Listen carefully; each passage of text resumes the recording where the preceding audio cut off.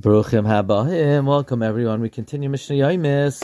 We're learning Misaches Yevamos, Parak Yud Aleph Mishna Zayin, Parak Yud Beis Mishna Aleph Haya Echad Yisov Echad Kohen. If a woman did not wait the 3 months between husbands, and one husband was a Yisrael and one was a Kohen, Noisei, then the son could marry Isha Ru'ya LaKohen, only a woman who's fit to marry a Kohen, Ve'enoi Metame LaMesim, and it's not Metame to Mesim because it's a Safek Isra L'Chumra.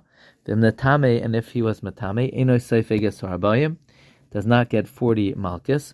Ve'enoi Eichel B'Shuma, he can't eat Shuma because maybe he's a Yisrael. V'Achan, if he ate Shuma, Enoi Mashalim Karen V'Chaymesh, he does not pay a Karen and a Chaymesh because he could say, I'm a Kohen, and we're not Moitzi Mama and Misafek. Ve'enoi Chelek Alagarin, he doesn't take a Chelek in the Truma that we divide in the Gairen. U'Moichar HaTruma, and he sells truma that he's mafresh from his tfuah, v'hadamim shaloi, and the money belongs to him. He's not chayiv to give to the kohen, not the truma, not the value, because he could say, bring a raya that I'm not a kohen. Ve'enu chalek b'kadshei hamikdash, he does not divide even in kadshei hamikdash, even in kadshim that are not b'nei achila, ve'en noisin layas hakadashim, and you don't give him karbanos to be makriv, ve'en moitzian es shaloi miyadai.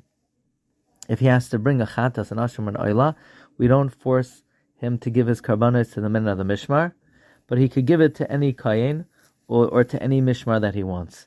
Upater min hazraya v'halachaya v'hakeva, he's pater from giving manos kahuna, the arm, the jaw, and the stomach. Uv'chayroy yeheroya ad sheyistayv, and his b'chayr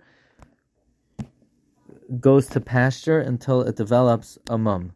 The noisin olav chumrei kaihanim chumrei Yisrael. We put on him the chumras of kaihanim and Yisraelim. That is, regarding his mincha, it's nikmatz like the mincha of Yisrael, and the kaimetz is brought by itself, and the shirayim are not nechal, but rather they're burnt, like the mincha of a kohen, which is completely burnt.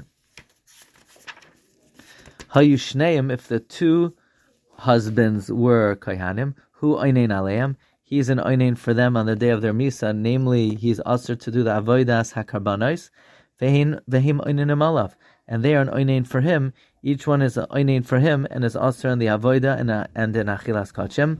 Hu einoi metame lahem, he is not metame to them. Vehim einon metame lahem, they are not metame to him. Hu einoi yoresh oisan, he does not inherit them. Aval him yorshim oisai, they inherit him. He doesn't inherit them, because the definite Yarshim could push him off and say, bring a raya that you're our brother. They inherit him. If he did not leave Zera, so the halach is that the father yarshins him.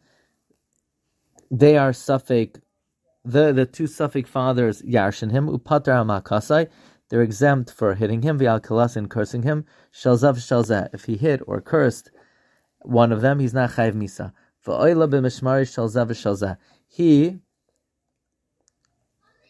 is oila in the mishmar of both of them, which means that he could go into the mishmar of each one of the Suffolk fathers, whichever mishmar he wants. Ve'inoi chaylek, but he doesn't take a chaylek of the karbanos.